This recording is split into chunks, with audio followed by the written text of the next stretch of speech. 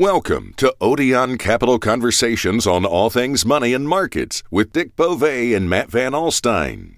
And here is your host, John Aidan Byrne. Hello to all our listeners on Main Street and on Wall Street. Welcome to another episode of ODEON Capital Conversations. This is episode 5. And on this episode, we're going to take a look back on what we have covered those past 4 episodes, from the money supply to inflation to housing and China, and ask, what does all this mean for investors and your money? I'm with Dick Bove, Chief Financial Strategist at ODEON, and Matt Van Alstyne, ODEON Co-founder and Managing Partner. And I'm your host, John Aidan Byrne. We'll be right back after this. Current and future holdings are subject to risk, and past performance is no guarantee of future results. This podcast should not be copied, distributed, published, or reproduced in whole or in part. Information presented herein is for discussion and illustrative purposes only and is not a recommendation or an offer or solicitation to buy or sell any securities. Securities identified do not represent all of the securities purchased, sold, or recommended to clients. The views and opinions expressed by the ODEON Capital Group speaker are their own as of the date of the recording. Any such views are subject to change at any time based upon market or other conditions, and ODEON Capital Group disclaims any responsibility to update such views. These views should not be relied on as investment advice, and because investment decisions are based on numerous factors, may not be relied on as an indication of trading intent on behalf of any ODEON Capital Group product. Neither ODEON Capital Group nor the speakers can be held responsible for any direct or incidental loss incurred by applying any of the information offered. Okay, Matt and Dick, this is episode 5. We've covered a lot in the past 4 episodes, and we'll take a closer look back in a moment at our past 4 episodes and see what all this means for investors. But first, what's your take on the markets? There's a lot going on out there, a lot of tensions in the world with Ukraine and Russia, and here at home, inflation and expectations of interest rate rises, and just continuing supply chain problems and general fears and uncertainties.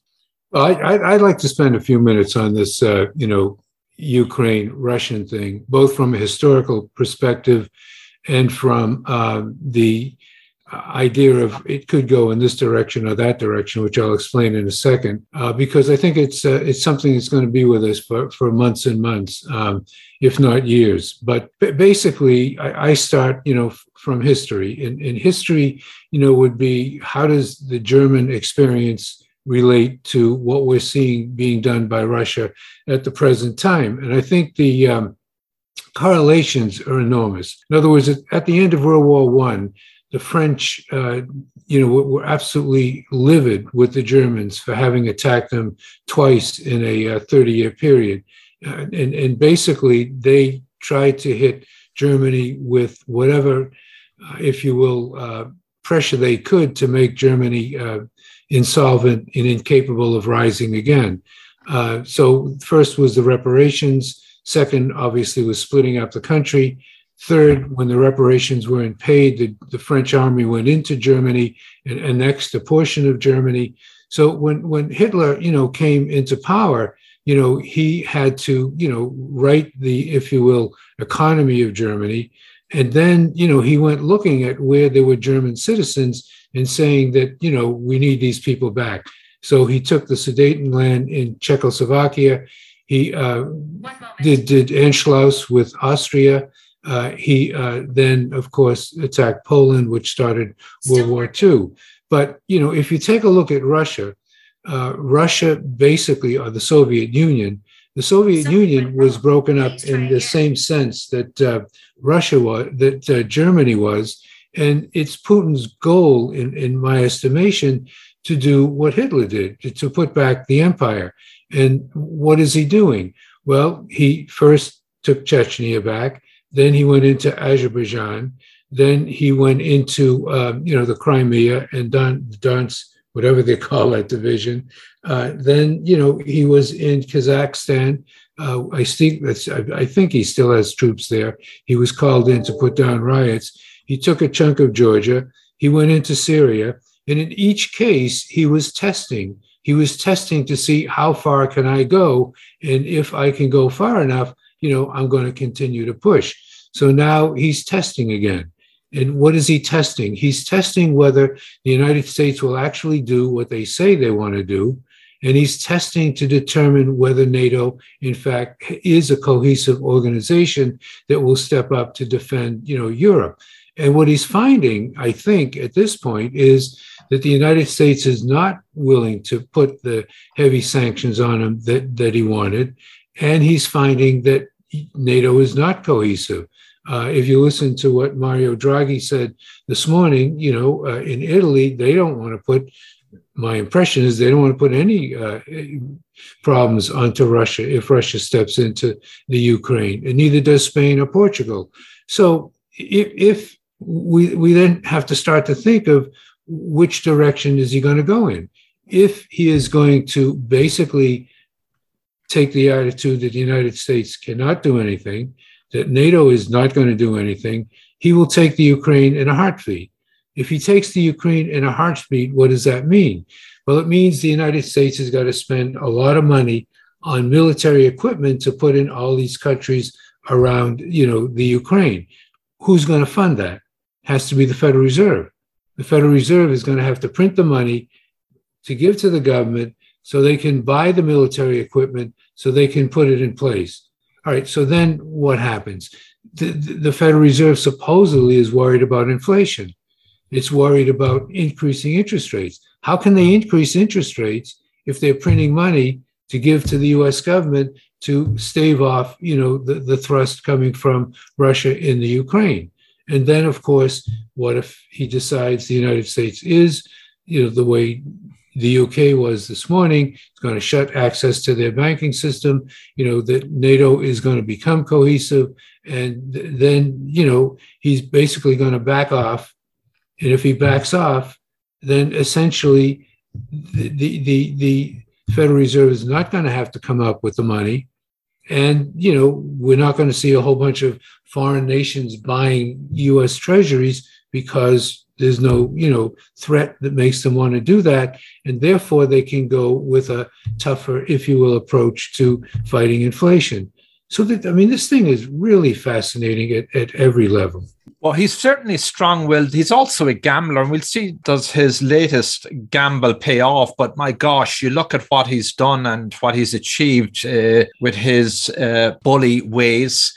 Cash reserves of 638 billion the Russians have now because of the way he played the oil game. Amazing. Yeah, well, basically, when he took over as president, this country was not a country. It was a disaster area with not enough food on the shelves, with people out of work.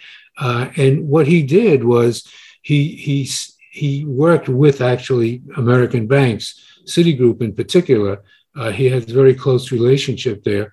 And he basically got a plan to stabilize the economy, which he did by selling off a whole bunch of companies that were owned by the Russian government, half of which he and his friends own now. But the point is, that was the first step. The second step was, as I said, he tested.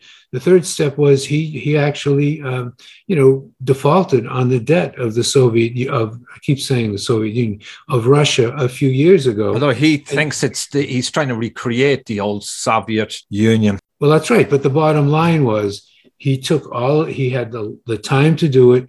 He took all of the right steps. He put the Russian economy back in a stronger, it's not a strong economy, but in a stronger position. He has total control. He has now a staggering amount of money because of the way he's played the oil game. So he's now testing us again.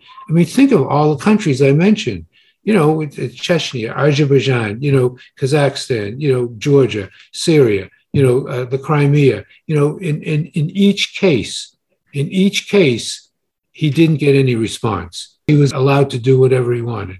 Dick, what does this mean for the markets if the situation deteriorates further? Well, it's initially going to be very negative because basically if there's a war in the Ukraine, if Europe now has to, build up their defenses, it's going to be costly for every country, and it's going to result in inflation, obviously higher prices are inflation. It's going to result in higher interest rates. It's going to result in, if we put the sanctions in place, a restricted flow in trade. It's going to be reflected in multiple areas, all of which are not good for the market.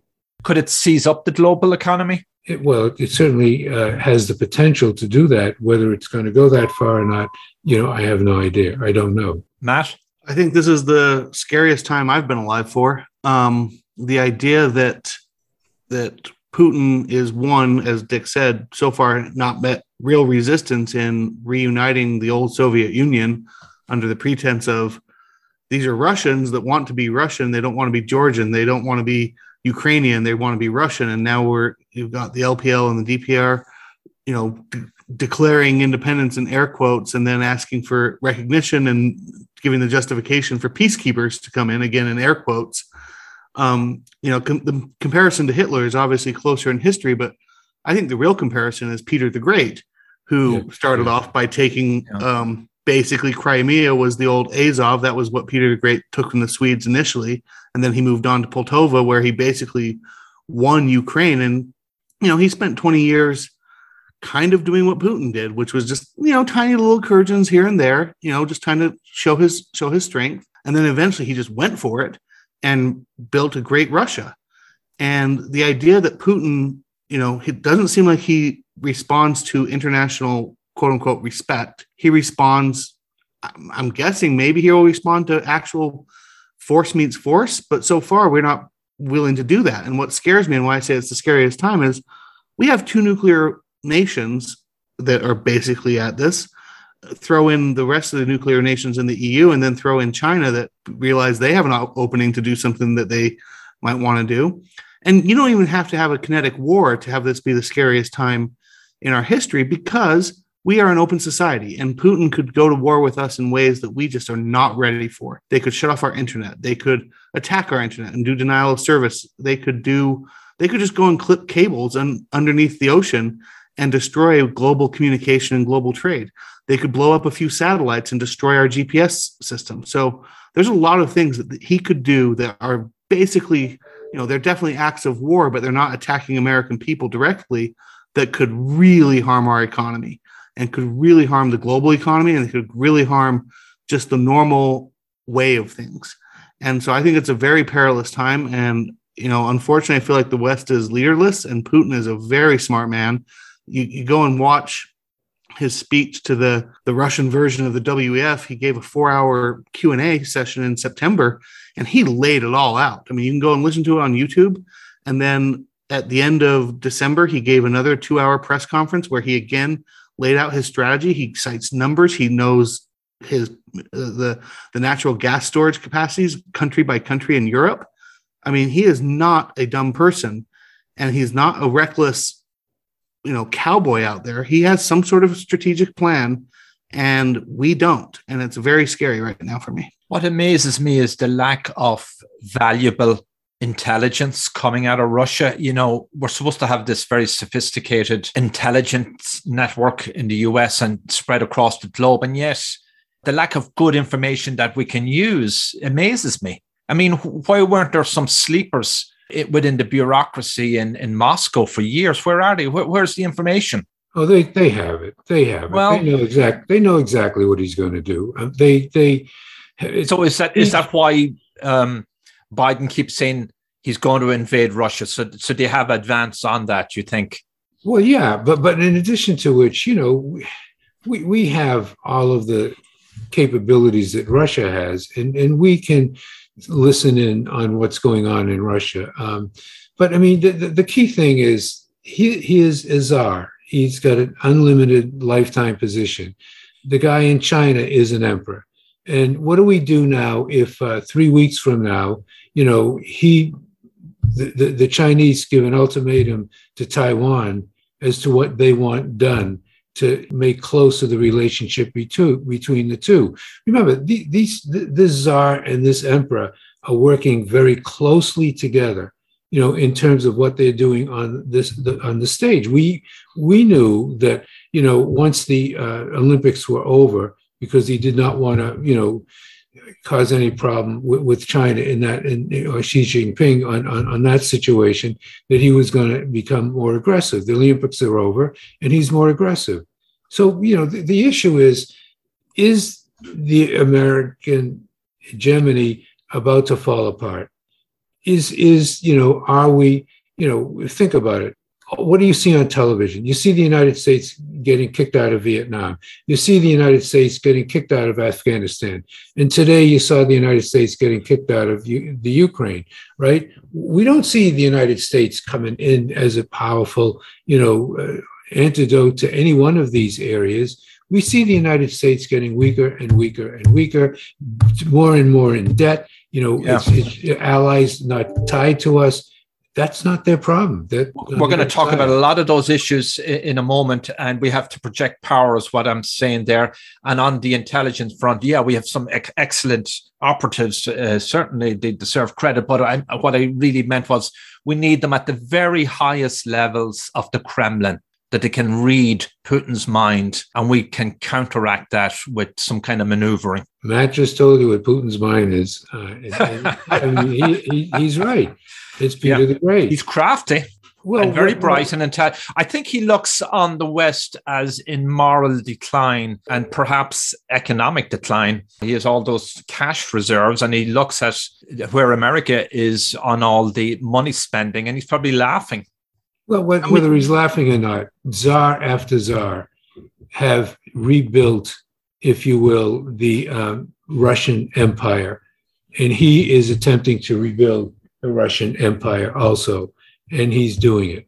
And he's doing it very effectively. I mean, I spent 2 hours yesterday, maybe 3 actually, listening to his Security Council. It was live on YouTube. They provided an English translator, and he told you exactly what he plans to do. He made it very clear that he wants Ukraine to, one, give up NATO ambitions and give up offensive capabilities. He wants the NATO members that used to be part of the Soviet Union, so Lithuania, Estonia, Latvia, Poland, to lose their any weapons that were not there prior to the dissolution of the Soviet Union. He wants the weapons withdrawn. He wants the troops withdrawn. And it seemed, he didn't quite say it, but he also wants them to withdraw from being members of NATO. So, I mean, he's made it very clear what he wants. He's not out there like hiding and dodging. I mean, he broadcasts this stuff on live TV. All we have to do is listen. The real question is, and we can talk about what America's weaknesses are, but the truth is, you go back and look at World War I and World War II, and it took a lot to get America involved in these wars. I mean, we were pacifists going into World War I, and then it took a couple of years to get the army together and go and do something about it. You look at World War II, and we didn't have D-Day until 3.5 years after Pearl Harbor was bombed, because we spent those years gearing up because we're far away by oceans, we're far away by air. So we are left to be able to do that. So we're a sleeping tiger if we want to be. The question is, how far can he go before we decide we're going to do it? And then the next question is, and I think Dick said this in his opening gambit, was the idea is actually, I think, to break up NATO. And you push far enough and you'll really find out where Germany stands with regards to, Lithuania and the Suwalki Gap and Poland.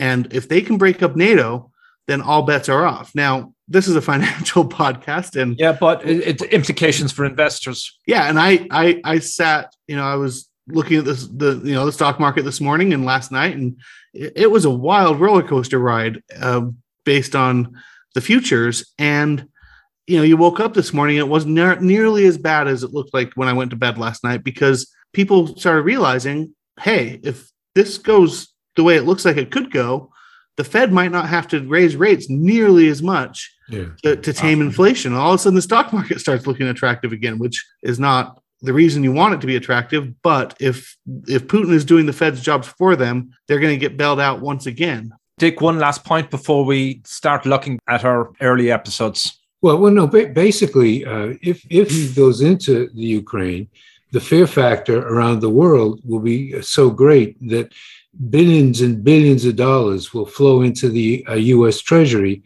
and the U.S. Treasury will therefore be able to do whatever it needs to do without going to the Fed and saying, print some money so I can do this, number one. And number two, the Fed will have justification for not increasing interest rates.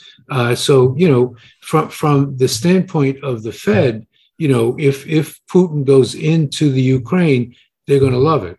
So explain that to some listeners. So the money will come into the Fed because we're a safe haven. Yeah, well, that's right. In other words, we saw that with even the 10-year interest rate, earlier today. And money from all big investors, small investors. People want their money protected. They want their money protected in a currency that they believe is safe. They want it protected where they think that the payments are going to occur without any misses in the payments, and that's the United States. So the auctions that the Treasury has, you'll see more and more foreign money coming in to buy up those auctions. If the foreigners buy up the auctions, the Fed doesn't have to do it.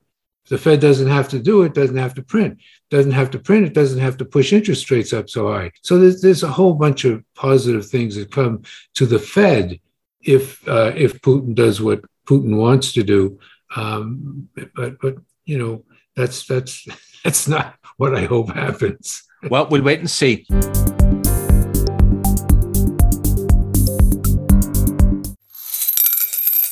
You're listening to ODEON Capital Conversations with Dick Bove and Matt Van Alstyne.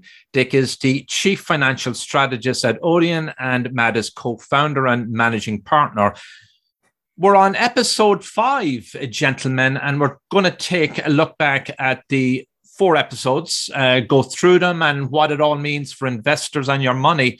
And we've covered a lot of ground here. And episode 1, Dick, you kind of got our appetite whetted, and you had us thinking a lot about the Fed and how indebted it is. And you talked about the rapid rise in supply of money, how that could be an issue for some players in the market. A quick summary of the points you brought up there on episode 1. All this money supply was creating some kind of mayhem. Well, what we were saying in that episode essentially is that the United States government runs huge deficits, and they normally would have those deficits paid for by the Social Security Fund, foreigners, American citizens, and that had stopped happening. So that the Federal Reserve had to start to buy those deficits. And when the Federal Reserve buys them, it means that it's pushing inflation because they're printing money. If Social Security Fund buys them or a foreigner buys them, it doesn't matter because you're not creating new funds to do so. You're just shifting funds from one pocket to the other. But if the Federal Reserve is buying the deficits, which, my figures only go up to the third quarter of last year, they bought 70% of the net increase in the deficit. If they do it, they got to print money to do it. That increases the money supply dramatically. And that's the basis of why about a year and a half ago, we started arguing that inflation was going to get out of control, double digits, all this other stuff. And we suggested that people had to protect themselves from, that increase in inflation by buying hard goods. Farmland being number one, most important, but we think precious metals, we think basic things like copper or coal or other hard goods. Who could be the losers in this? Because you brought this up. If the Fed shrinks its balance sheet, somebody's going to be hurt here. Yeah, everybody's going to be hurt. I mean, basically, if the prices rise rapidly, then the increase in income that we think is going to be so robust to carry the economy ahead, is gone, because it's going to be inflation will be a tax on the incomes of all Americans. The people who own fixed income securities, they're going to get blasted because as interest rates go up, those securities go down in value. People who are invested in, securities in companies which are attached to financial institutions are going to lose money. The losers are everywhere. Well, you've said that the rapid rise in the money supply has been good for many startup, non-financial, non-bank companies. So if we scale back, they're going to be hurt. They're going to go bankrupt. In other words, what we've seen every cycle, this is not, in other words, it sounds like when you say something that strident, they're going to go bankrupt, that, I'm making some bold projection. No, it's just I only say things which have happened before. I'm a believer that history rhymes or repeats or whatever you want to say. And what we've seen cycle after cycle is that when you build up a lot of excess cash in the economy, you create a whole bunch of non-financial lenders. And when you tighten and the money is no longer available, those non-financial lenders go bankrupt. I fully believe that will happen this time also. I mean, the amount of startups created in the past decade is phenomenal. I saw a stat, 5.4 million new business applications were filed last year. Of the businesses launched in 2020, 78%, or roughly 4 out of 5 establishments are still active. I mean, they're all over the map. So if we lose these innovators, it's a disaster. We won't lose them all, clearly, but if we lose a high percentage, it's a disaster. These companies that you're talking about, they're not mainly innovators. They're people who lend money, to businesses. But it's a crapshoot a lot of the time. We get all that. I'll give you an example. I mean, I don't know how involved you've gotten in looking at non-financial tokens, but, basically you can go out and create a token, and that token can be used to buy an NFT, a non-financial token. And that non-financial token gives you access to things like playing video games, like, being able to, you get involved in other, non-financial instruments. And if you're successful at it, you can get a distributive, if you will, currency like Ethereum, right? So the net effect is, how is that going to continue? How is that? That's not innovation. We're not using this money only to build, these companies like Google and Facebook and Microsoft. We're using this money for everything. Roll the dice, if you will. You keep mentioning buying land. It's a fantastic idea, I suppose, on hard assets, but land comes in all forms. You're talking about development land? Are you talking about land for livestock and crops, or land that's ready to be rezoned, or land in a swampland, or land in Manhattan? Or do you buy it securitized? I mean, how would you advise investors? Well, I keep saying buy farmland. I say buy farmland. Now, why do I say? Do you go in and farm yourself, or you get a manager? Well, basically, if you went back to the Weimar Republic in Germany, essentially, people borrowed money and bought a farm and were able to pay off the loan with the first crop because of the rise in prices, because the crops go up in price dramatically, the land goes up in price dramatically. It was the very best investment you could have made if you were in Weimar, Germany, trying to make money in the disaster that inflation created. Now, basically, if you're buying a productive asset, which is creating a real product that must be used, you'll benefit in an inflation because you're going to pay for that asset and those productive things that are being created with a depreciating dollar or a depreciating currency, and therefore the cost of buying them goes down, but the return on what you bought increases exponentially. Matt, what says you? I like what Dick is saying. Land is the one thing you can't make more of, and it holds up its value in an inflationary environment, and it's a very attractive asset if you think that inflation is going to spiral. I agree with you, Dick. It's just the whole ramifications of that. And we'll be right back after this.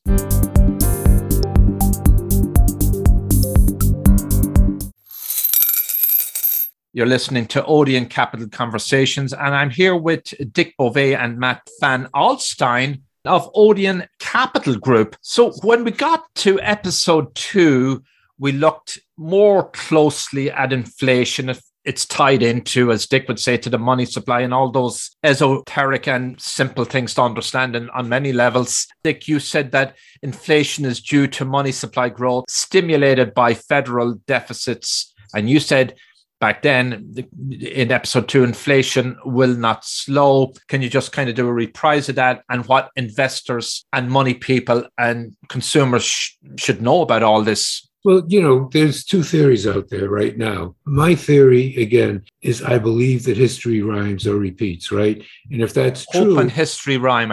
Yeah, that's right. But anyway, if it's true, then basically, we know that going back to the Roman Empire, we know looking at Egypt back in those days, in Byzantine times, we know all the way up to Weimar Germany, to Zimbabwe, a few years ago, that if you continue to buy the debt of a country by printing its currency, you will increase the supply of the currency exponentially, and that will result in a high level of inflation. And the only way you'll get rid of that inflation is through a significant recession. The other theory that's out there is, no, that's wrong. This time around is different. This time it's not that that's causing the increase in prices. It's all these supply shortages. And because of the supply shortages, prices go up. Although why they should go up, I don't know, because if the supply is greater than the demand, well, that'll drive prices up. But anyway, the point is that that's the current theory. The spike in oil prices that occurred this morning, that spike in oil prices is supposed to go away pretty quickly if this thing calms down in the Ukraine. The people who are saying that are correct. There's no doubt about the fact that they're correct. But that therefore there is an element of a spiking in prices that will come down.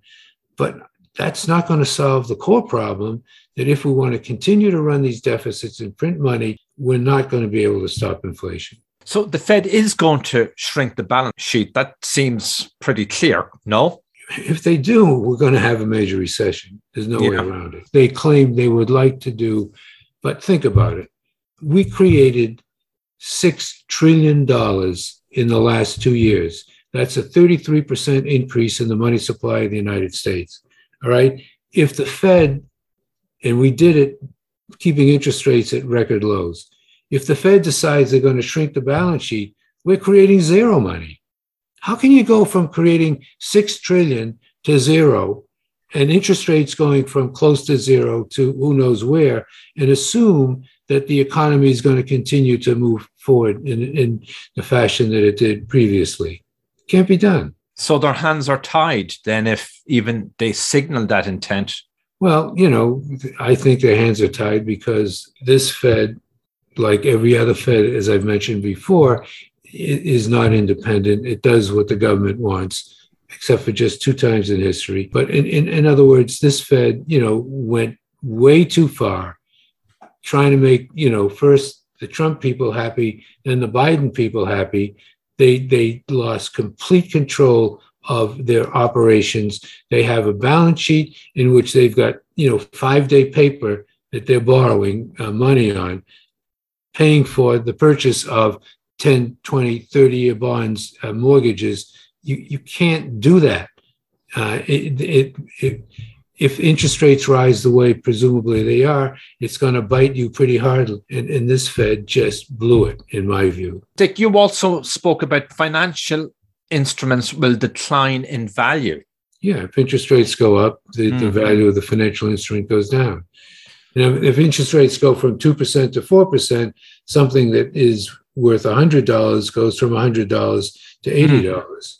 Yeah, that makes perfect sense. So any sort of overarching advice here for investors with their money? What should they do then to get through this?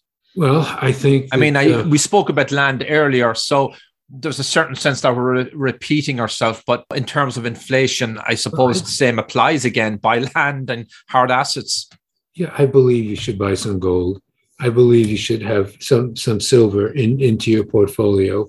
I believe that you should buy things that people need and buy them in quantity. That's what you do. Now, if you know how to trade in the commodities market, you buy copper. copper is good as gold. We'll have to say, okay. But I think you buy, commodities. I mean, I think that's important. I think you write a lot of calls on the stocks that you own. I think you use puts to hedge your position. There are a lot of things that you can and should do to protect yourself. Overall, for equities, is it a good time to have money in equities? Are they going to continue? That's what I read. A lot of the pundits say, yeah, we're going to, maybe not what they initially expected at the start of the year, but they're going to hold up and going to be pretty stable there. Quite frankly, again, using the Weimar Republic in Germany, equities soared. They absolutely soared in price, through that period. They did extraordinarily well because, the companies were showing massive increases in their earnings. The problem is that the money couldn't buy anything. It's phony baloney money. Yeah, I mean, at one point they were printing $5 million, whatever you call it, marks, 5 million mark notes, and the 5 million mark notes wouldn't buy you a loaf of bread. So securities can go way up in value, but it's not going to make you any wealthier. I saw an interesting opinion piece in the Wall Street Journal today, two writers saying that these I bonds, inflation bonds, you're limited to 10,000 now, but raise it up to 100,000 and you get 7.5%. What's not to love about that, Matt? If you're the government, there's not a lot to love. It's a big payout, right? I mean, the government can't to be honest, the government shouldn't be issuing those types of bonds because the trick that they have to do is convince the buyers of the bonds that inflation is temporary or at least overstated using the CPI, while at the same time using inflation to actually decrease the cost of repaying those bonds in real dollars. And the reason stock markets go up in an inflationary environment, the reason land goes up in an inflationary environment isn't because it's going up in value. It's because it's being inflated in value, which is exactly why you want to own real assets in an inflationary environment. Mm-hmm. If you're the government, I mean, why would you want to issue inflation bonds? That defeats the whole purpose of having a Fed, which, as Dick points out, does what the government wants. And they want to keep the interest rates low while inflation decreases the total amount of debt relative to GDP. It's the same trick that, Weimar Germany was stuck with trying to do when they had to pay back all the reparations in gold denominated terms while printing marks to keep their local population happy. So I think, if I were an investor, I would buy those I bonds all day long if you could buy them in bigger amounts. Let's go to 10 million. Like, why stop at 100,000? But it's not worth it at $10,000 for a lot of institutional investors, and it's probably not worth it for the government to give it too much more than $10,000 per person because it's a gimmick. It's not a real way of financing a government or giving people an inflation hedge. It's kind of like a stimulus spending again. Yeah. Dick, you want to come in and we'll take a look at, this was a great topic. We got a lot of reaction to it, housing slums, but final thought on what Matt was saying there. No, I mean, Matt's exactly correct. I mean, Matt knows far more about the bond market than I'll ever even understand. But what he says is exactly correct.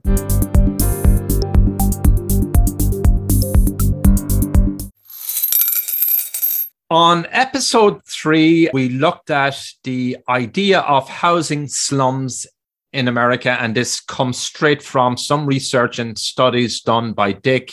And break it out again, Dick. You mentioned sort of the dysfunction in the markets, Fannie Mae and Freddie Mac. Makes perfect sense. And you painted a very distressing scenario. Could you just describe it again? Well, let me simplify it quite a bit. You turn on television today and you see all of these brokers who say, we'll buy your house for cash in 3 days. Don't worry about, marketing. Don't worry about all this other stuff. You want to sell your house, call us up, we'll buy it. All right. Now, who are they buying it for? They're buying it for large investor groups that want to own, thousands and thousands. They do own thousands and thousands of houses. Now, why can the investor groups pay more than, you or I in terms of buying a house? Because they don't have to get a mortgage. this is all cash that they have, from their investors. That they're not, having to worry about coming up with a certain amount of down payment and a mortgage and a closing costs and all this other stuff. They can pay more for the house than we can. They don't, by the way, but they could. Now, what happens when they get hold of these houses? Well, first, they charge fairly sizable rents to live in them, or if they're apartment buildings, sizable rents to live in them, and they keep jacking up the price of the rent.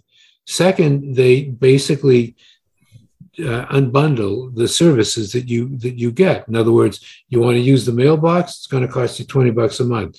You want to use the dumpster, it's going to cost you $50 a month. You want lighting in the parking space, you're going to have to pay for the electricity. And you want the grass cut, you can't do it, we'll do it. Cost you $50, $60, $70 a month. So what we're seeing is, the investor groups becoming dominant landlords in the United States. Again, they're ultimately going to own millions of houses. They therefore don't put money into improving the property the way you or I would do with our houses. They put money into getting a bigger profit so they can go buy some more houses so they can rent more. So what happens to those areas where the renters own, where the investors own the largest number of houses? The value of those houses go down. There's no money being put into, the local economy. The taxes have to go up to cover the cost of policing and fire. And we've seen it in Cabrini Greens, we've seen it in Watts, we've seen it in Harlem, we saw it in Scully Square in Boston, we saw it in Newark. It is something that we've seen for decades, for hundreds of years in the United States. You take when individuals or households buy the house, what happens? They immediately start to put money into it. They immediately want the neighborhood improved. Businesses are attracted to come, a 7-Eleven store, a restaurant. There's more labor that builds up in the community that leads to, other businesses coming in, and you have, the community with good taxable income showing improvements in the general area. You have services to the population. You have major successes, Columbia, Maryland, Roanoke, Virginia. I mean, we know what happens. We have the examples. We've seen it. We know it. So what are we doing in the United States right now? Number one, we've crippled Fannie and Freddie because the government got greedy and took them over, and it's taking 100% of their profits. We've created all this money and these low interest rates, which I mentioned before, and essentially we've forced a shift in who's taking the housing, and we're allowing the people who are taking the housing to drive these costs up. We've got zoning boards all over the place that are preventing, the supply from increasing. I've had builders in California tell me that it takes anywhere from 6 to 8 years to take a piece of raw land to a developed state, in order to meet all of the requirements that the state, the county, the cities in California put on you. So I think we're building slums all over the United States. So we have a real crisis here. And you sent out some notes on this, and I'm going to share them. In an environment when the economy is headed towards recession, your words, housing stimulus is very likely. Expect a number of government programs to stimulate this growth. Finally, your words, there are multiple investment opportunities here. Yeah. And I think that basically, if you take a look at every, recession going back 100 years, I'm going to say, housing, the government always leans on housing to start it. And when they created the Federal National Mortgage Association in 1938, they had a tool for providing money to to create more housing activity, building for households, not for people who are going to buy and rent. When you got to the cities being burnt down in City 8 in 1968, 1970, we made a commitment as a nation to build 26 million housing units to be sold to households, because we believed, similar to the Depression, similar to that era, that if you put people in houses that they own, they will create value, which you can't ignore. And in the smaller recessions, you always had Fannie Mae, Federal National Mortgage Association at that point, stepping up and buying more mortgages. You always had the S&Ls stepping up and lending more, and you built houses. Houses were how you got out of these recessions time after time after time. And I don't see any reason why it ain't going to happen again. It looks as if housing prices could continue to rise again this year. I mean, the shortage is just amazing. I hear story after story.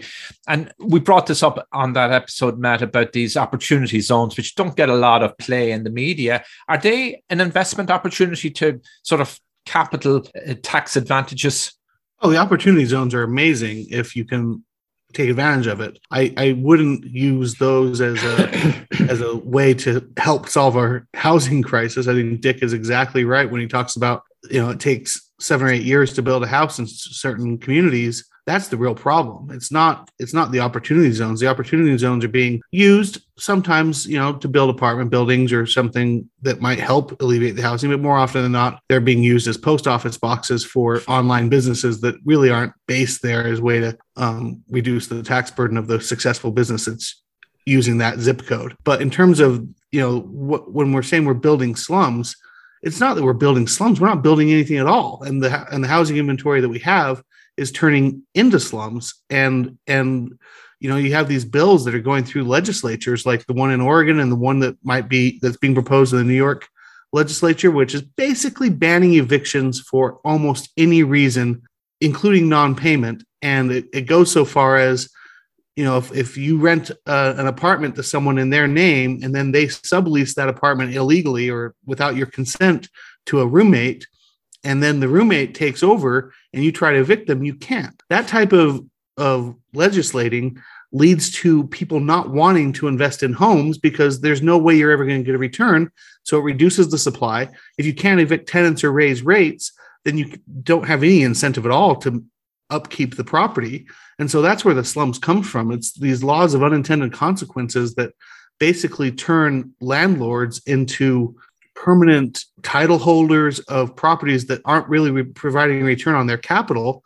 And that disincentivizes anyone from going in. Realtor.com this morning came out and said they estimated that the U.S. housing market right now is 5.71 million houses short of demand. And you have a record 1.7 million single-family units, including rental units, under construction. So even if, and this is assuming there's no population growth, and I don't know what's going on at the border, but you hear these rumors of 1 to 2 million people coming in, without any change, it would take 4 years for the housing supply to get into balance. And that's not counting the immigrants and birth rate. So we have a real problem, but it seems to me that it's not coming from the Fed. It seems to me that it's coming from local governments, state governments, and overzealous zoning boards. Yeah, so fair play on both sides for the landlord and for the resident, and maybe empower local communities to build those homes in areas which may have certain blight or whatever, and trust the people. Yeah.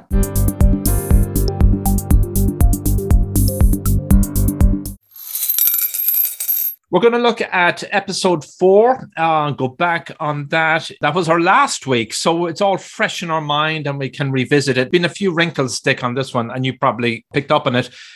China and the dollar, and you were talking about China playing hardball and displacing the dollar. Well, I mean, I think that what you're seeing, again, going back to what we started out with Russia and the Ukraine, is what is the tool that the United States is going to use to crimp Russia's military expectations? It's going to be the banking system. They're going to do what supposedly, if Biden follows through with it, the United Kingdom today put out that they would not allow the 5 Russian banks to access their financial system. Okay, so the net effect is if you're Russia and China, and you know that the United States has this enormous power because they control the dollar, and through the dollar, banking systems all over the world, you want to break it. You want to make sure that you are not going to be impeded by anything that, you know, the United States might want to do in terms of turning you away from the financial system, the global financial system. So what are they doing? They're building another currency, the yuan. I guess it's pronounced yuan, but they're building this currency, and they're doing it in a methodical way. Remember, you got a czar and an emperor. They don't have to worry about losing their power. They're going to be there for, you know, decades, and they have the time to do it slowly and methodically, and they are doing it. And in China's, you know, China is now in position where they are able to deal with banks anywhere in the world, which was not the case 20 years ago, where, you know, they've got 150 countries in the world that owe them money because they've loaned money to those people, where they've cut deals with their client states like maybe Iran, even Russia, North Korea, to start doing business in the yuan. They've set up their Asian Interdevelopment Company, which is exactly the same as the World Bank or the IMF.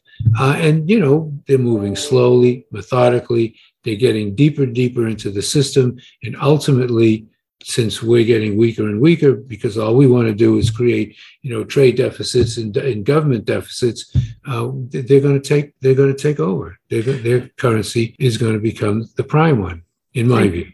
You use the word inertia is keeping the dollar up there and keeping it stronger than it should be realistically. Some people may have been a little not totally clear about that. People in the know clearly know. You're talking about complacency and not paying attention. Is that what you meant by inertia? No, what I mean by inertia is we have financial system that functions now on the dollar, and it's going to be expensive and wrenching to break that system down. So the desire to break it down for people other than Iran and North Korea and Russia, you know, the desire to break it down is not there. That's the inertia. The inertia is you got a system. The system is working. Don't mess with it. And leave it alone. Yeah, that's the inertia I'm talking about. Oh, I was going to reaffirm what you're saying about the dollar. I think, you know, about a month ago when Biden was out there saying Putin's going to invade Ukraine and we weren't sure if he was reflecting reality. The talk was some of the sanctions were going to be to remove Russia from the SWIFT system, which is the US dollar. Yeah. Basically, it's the hegemony that keeps the US dollar the reserve currency. And eventually it was pulled off the table as we're not going to punish them that harshly. At least that's how they portrayed it. And I think it actually, the real reason is if we withdrew SWIFT from China and Russia, or just Russia, it would motivate them to go to the alternative system. Like it's a tool you can only use once, but it's going to be self-destructive when we do it. And I think it shows that if we really were strong and believed that the US dollar had universality in terms of being the global reserve currency, the SWIFT ban to Russia would be on the table, but it actually shows our weakness because it can't be on the table. Otherwise, it will accelerate the US dollar's decline. Good point. China, during the past week, said, you know, the territorial integrity of Ukraine should be recognized, firing a shot there across the bow at Russia. But was that just gamesmanship, or is it disinformation, or what? Well, Putin believes that also. He just believes that history argues that, you know, going back to Peter the Great, history argues that it's always been part of Russia, and it always should be part of Russia. And that, you know, it's like taking New York State out of the United States and saying that it's a separate republic and it's kind of function on its own.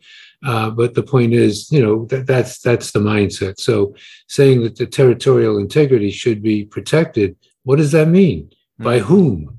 It's going to be protected by the Ukrainians or by the Russians. So I don't think that statement means anything. You know, and by the way, this China thing, I apologize. I read something last week which just was chilling, and that is that China's control of free speech in the United States is becoming greater and greater because, you know, the NBA refuses to upset China in any way, shape, or form because they want to grow there.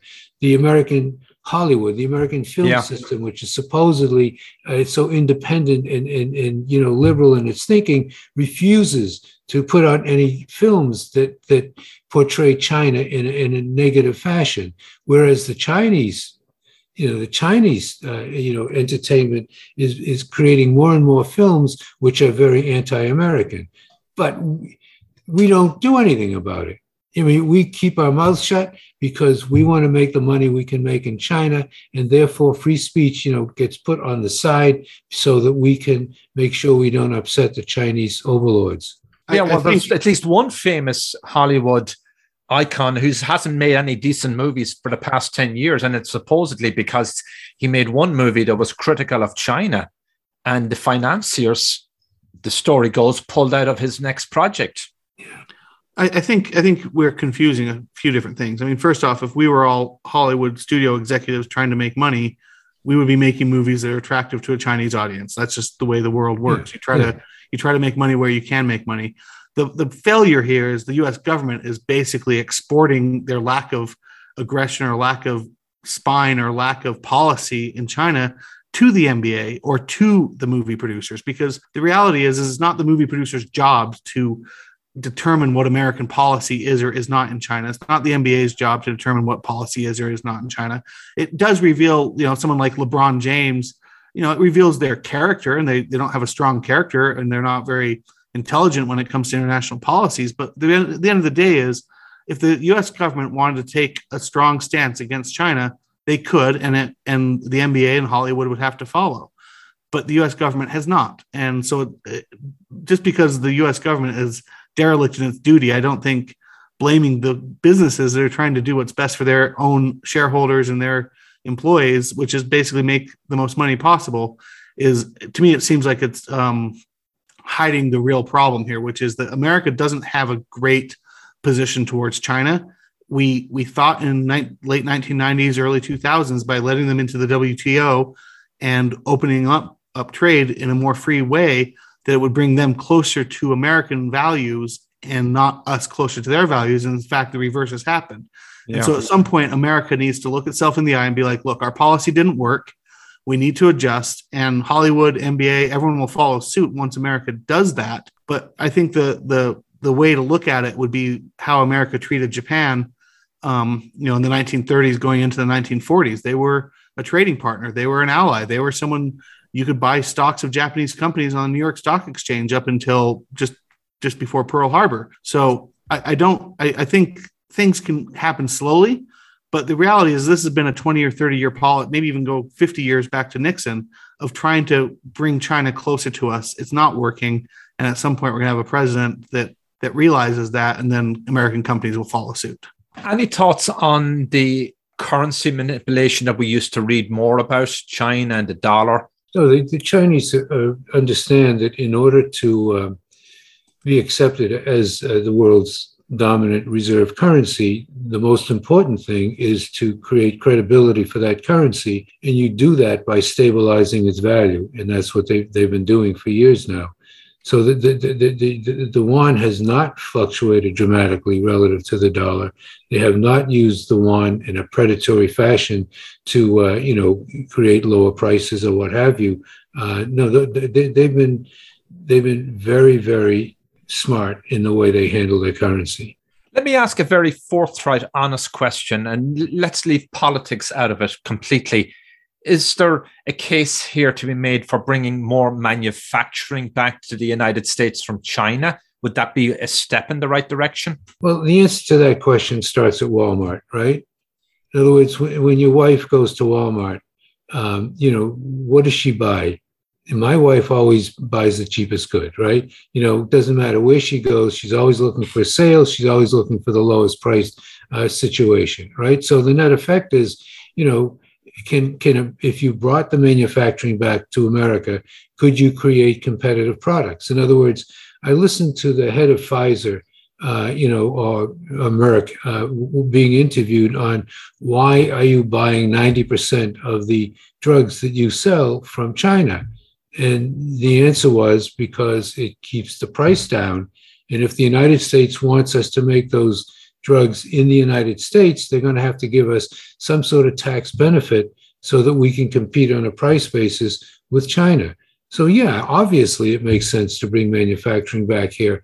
But if Americans don't want to buy goods made in America, because they're too expensive, or in the case of the auto industry, they're inferior, I don't see how you can do it.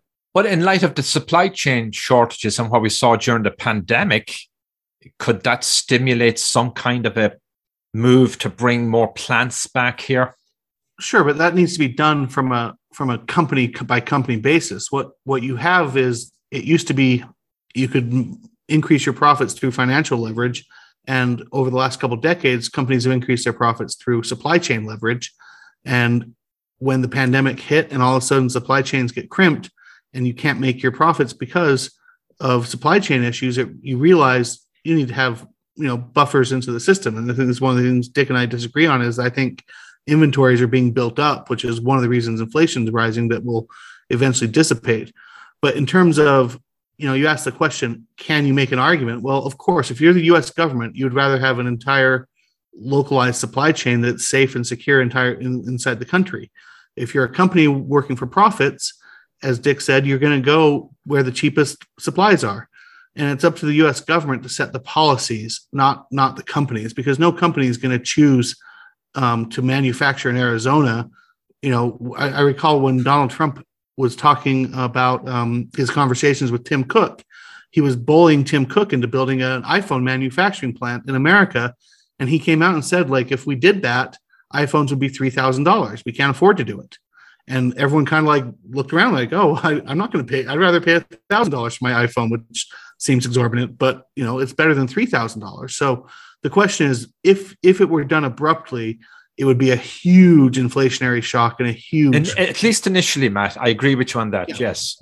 But if it was done over time through a strategic plan, and this is one thing that really frustrates me, is that we don't have long-term strategies between governments, because, you had Obama, who made peace with Iran, and then Trump switched it back. You had, Trump goes to war with China, and now Obama is kind of lessening, or at least giving waivers to lots of companies on some of the imported tariffs. So we don't have a long-term strategy as the U.S. government vis-a-vis China. It would help if we had a 20-year strategic plan that everyone agreed on and helped us at least decide what we're going to do for the next 20 years, which would give companies guidance and allow them to figure out what to do. And then it would give America citizens a way of knowing China is either our friend, they're our factory, they're our enemy, they're our competitor. We don't really know, and it switches every 4 years what China is to America. And I think that's a huge part of the problem. Again, being non-political, but look at that fellow somewhere in the Midwest or wherever, Mike Liddell, the My Pillows. I mean, he can't sell enough pillows. He's running out of supplies, and now he has slippers and every kind of product. And he pays his workers, I presume, decent salaries, and the whole community is thriving. We need more of that kind of enterprise and spirit of can-do. Yeah, I was at Bed Bath & Beyond, and the My Pillow is a $60 pillow, and there's $5 and $6 pillows in the same bin right next door. I mean, you have to choose to buy that American product at a premium if you want to support Americans. And I think that's the problem, is if you're going for the cheapest cost, American labor is too expensive. Well, that's where marketing comes into it. Apparently a great pillow. I had a few over the years. Dick, what says you? Is there any special message for the investors again here on these last few points with China? You cover the banking system. Where's that going to head, with all of these currents around us? I think they're going to benefit enormously, and I think that should be a subject as we move into the next podcast because it's a longer discussion. But banks will benefit from a war. All right, banks. We don't want war. Let it be added, but that's just the reality. But they're going to benefit from it. But I'm so worried about what's going to happen over the next year or two that it actually keeps me up at night. And when I've got 19 grandchildren, when I sit and talk to them about where they're looking for college, a job, what they're looking for. I keep telling them they have to think about where this situation is going long term and position themselves to benefit from where it is going. And it is not going well, in my view, at the current time. And it has me very frightened. Matt? I agree. I'm very concerned, and I hope we have the leaders that can navigate this tricky water, because it is a very concerning time globally, financially, and domestically, with our debt and spending levels at unprecedented relative to GDP. It just seems like there's a lot that can go wrong and very few paths for everything to go well. We'll come back here again next week for another episode of ODEON Capital Conversations. I hope it's as stimulating and informative as this one was and the previous four. And I hope listeners got a lot of information here. It's been great, Dick and Matt. Until next week, take care.